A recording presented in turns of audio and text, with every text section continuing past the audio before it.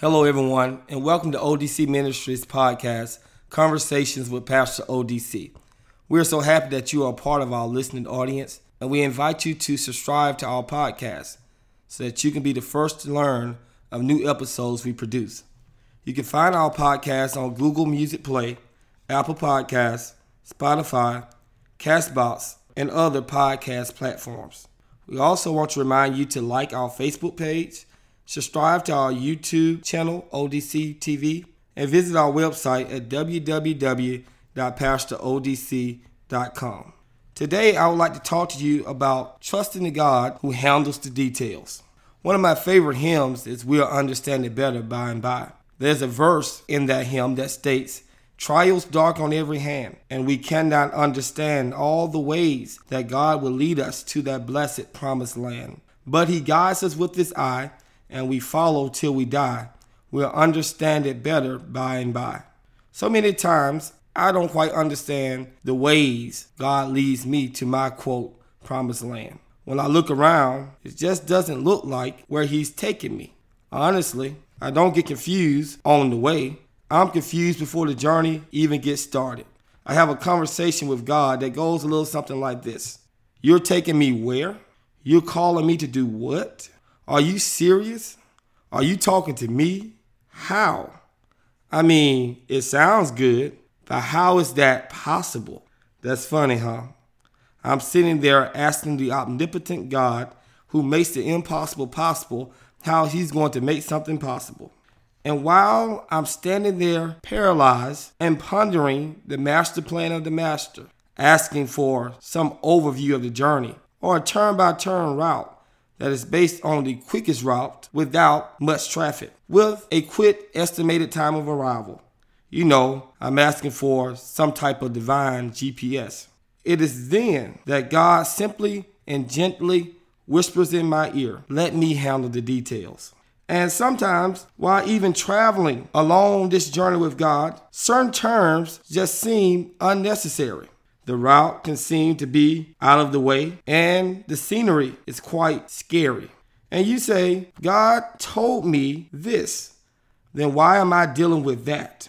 And again, God whispers in our ears and says, "Let me handle the details." This is what we learn when we consider the life of David. In 1 Samuel chapter 16, verses 10 through 13, we see David being anointed to be the next king of Israel. Listen as I read this text aloud. "And Jesse made 7 of his sons pass before Samuel. And Samuel said to Jesse, 'The Lord has not chosen these.' Then Samuel said to Jesse, 'Are all your sons here?' And he said, 'There remains yet the youngest, but behold, he's keeping the sheep.' And Samuel said to Jesse, 'Send and get him, for we will not sit down till he comes.' And he sent and brought him in. Now he was ruddy, and had beautiful eyes, and was handsome. And the Lord said, 'Arise, anoint him, for this is he.' Then Samuel took the horn of oil, and anointed him in the midst of his brothers. And the Spirit of the Lord rushed upon David from that day forward. And Samuel rose up and went to Ramah." In this text, Samuel has been sent by God to a man by the name of Jesse's house to anoint the next king of Israel. When he gets there, Jesse parades his sons according to his evaluations of their potential. He presents 7 young, strong, smart, vibrant men. And Samuel says to Jesse, "The Lord has not chosen either of these." And Jesse is sitting there with a perplexed look on his face because he thought for sure one of these 7 strong men of valor would be God's choice to be the next king of Israel. Finally, in verse 11, Samuel says to Jesse, "Are all of your sons here?" And Jesse has to finally admit that no, there's one who I have not brought in. There's one whom I have not presented, but he's just the youngest, and he's out back keeping the sheep. Samuel then tells Jesse that you must bring him in, for we will not sit down until he comes. The Bible says that when Jesse sends for David, he comes in, and he's described as being ruddy, with beautiful eyes and handsome. He probably smells a little bit, perhaps musty, or as my family would say, smell like the outdoors. And he comes in, and when Samuel sees him, the Lord tells Samuel to arise and anoint him, for he is the one I've chosen. He's the next king of Israel. Can you imagine what's going through David's head? He comes in on what seems to be a carefully orchestrated event to which he had not received an invitation. He comes from outside with sheep. He's not looking his best, definitely not smelling his best. And yet God says he is the one. And he hears that he has been chosen by God to be the next king of Israel. Can you imagine what's going on in David's mind? The next king of Israel? How is this possible? How can I, the youngest of 8 boys, who is simply a shepherd of the family sheep, I have no experience in battle, no experience with diplomatic relations, no experience as dealing with heads of state, and now God has chosen me to be the next king. David is perhaps looking like you and I look when God invites us on a journey, or when God calls us to something that we don't seem quite qualified for, or something that we don't see as being possible. Are you serious? Are you talking to me?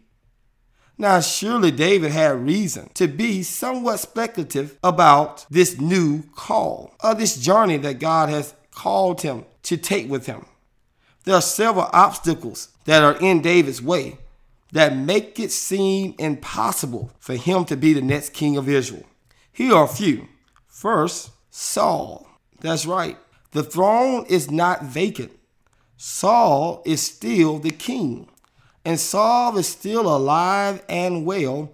And believe it or not, Saul is popular amongst the people.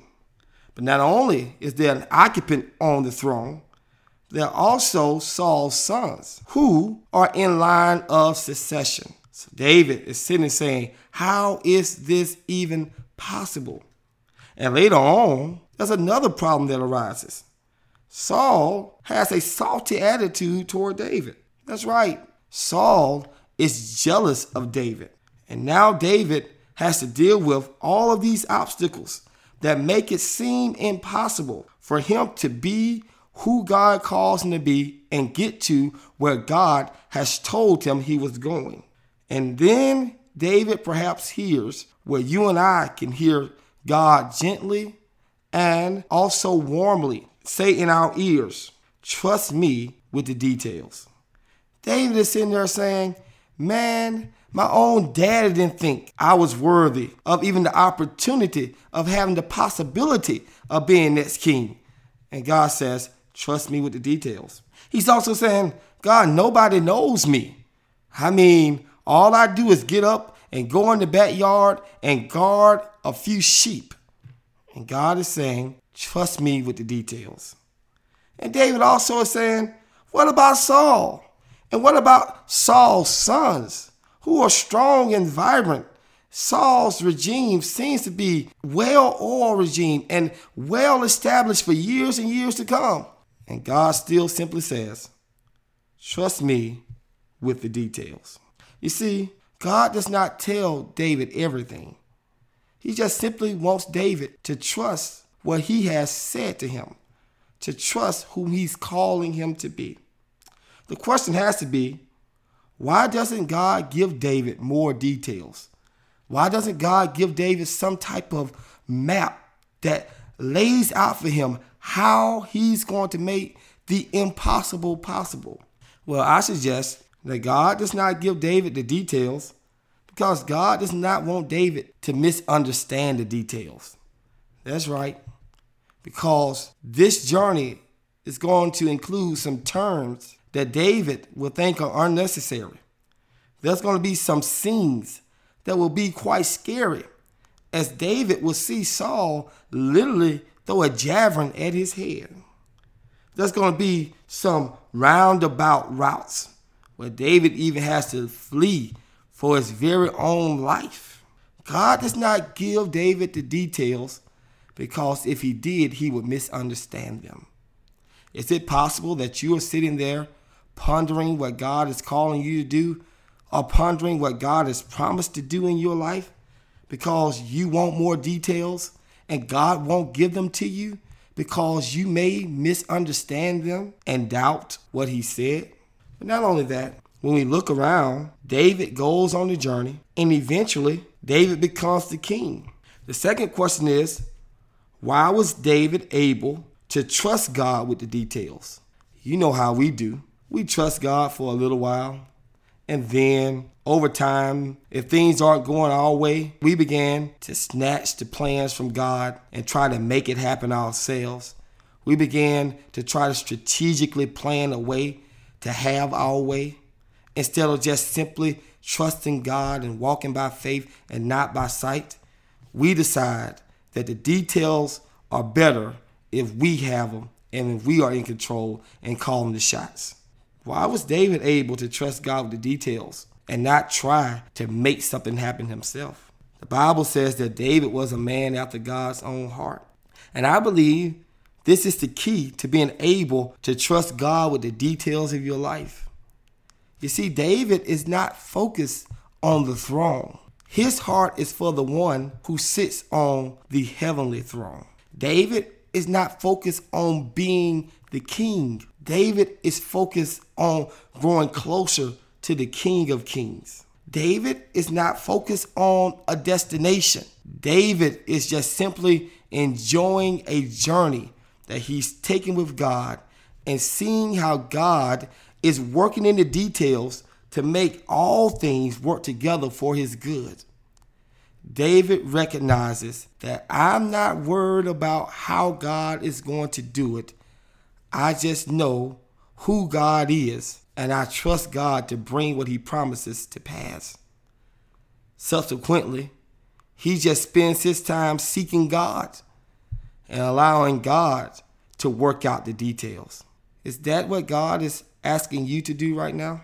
You may be listening to me and you're saying, well, God promised me this and God told me he was going to do this, but right now, it just doesn't look like it. Right now, I'm in a very scary place. And right now, I'm very uncomfortable. And I'm almost ready to throw in the towel and give up on what God told me that he would do in my life. Maybe you're too focused on the end instead of enjoying the journey. Maybe you are just focused on getting the promise instead of falling in love with the one who gave you the promise. Seek God's heart. Follow him with all of your might. Love on God and allow God to mature you and develop you and grow you through the journey and through the details, because he will use the details to prepare you for your destination.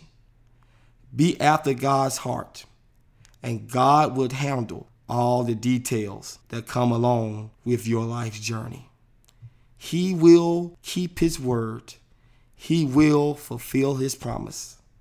He will make sure that the details are taken care of. Let me pray with you. Father, we thank you for being such a detail-oriented God. And Lord, we know that oftentimes you call us to do things that we think are impossible. But help us to trust you and know that you will navigate us along the journey. And we can trust you with every minute detail. And Lord, sometime when we're walking by faith and not by sight, we'll honestly get in places where we're just scared and it just don't seem like things are going to unfold and things are going to work out. But Lord, we know that you're sovereign and you're omnipotent and you have all power. And so we ask you, Lord, to help us to trust you with the details, even in the scary areas of our lives. And lastly, Lord, we pray that we will all seek you, seek your person, seek your presence, love on you, and allow you to develop us and mature us and not get so caught up in where you're taking us, but to enjoy you as you take us there. Thank you, Lord, for being a God who we can trust with the details. In Jesus' name, amen. I pray that you will continue to follow our podcast. Until next time, God bless you. Bye-bye.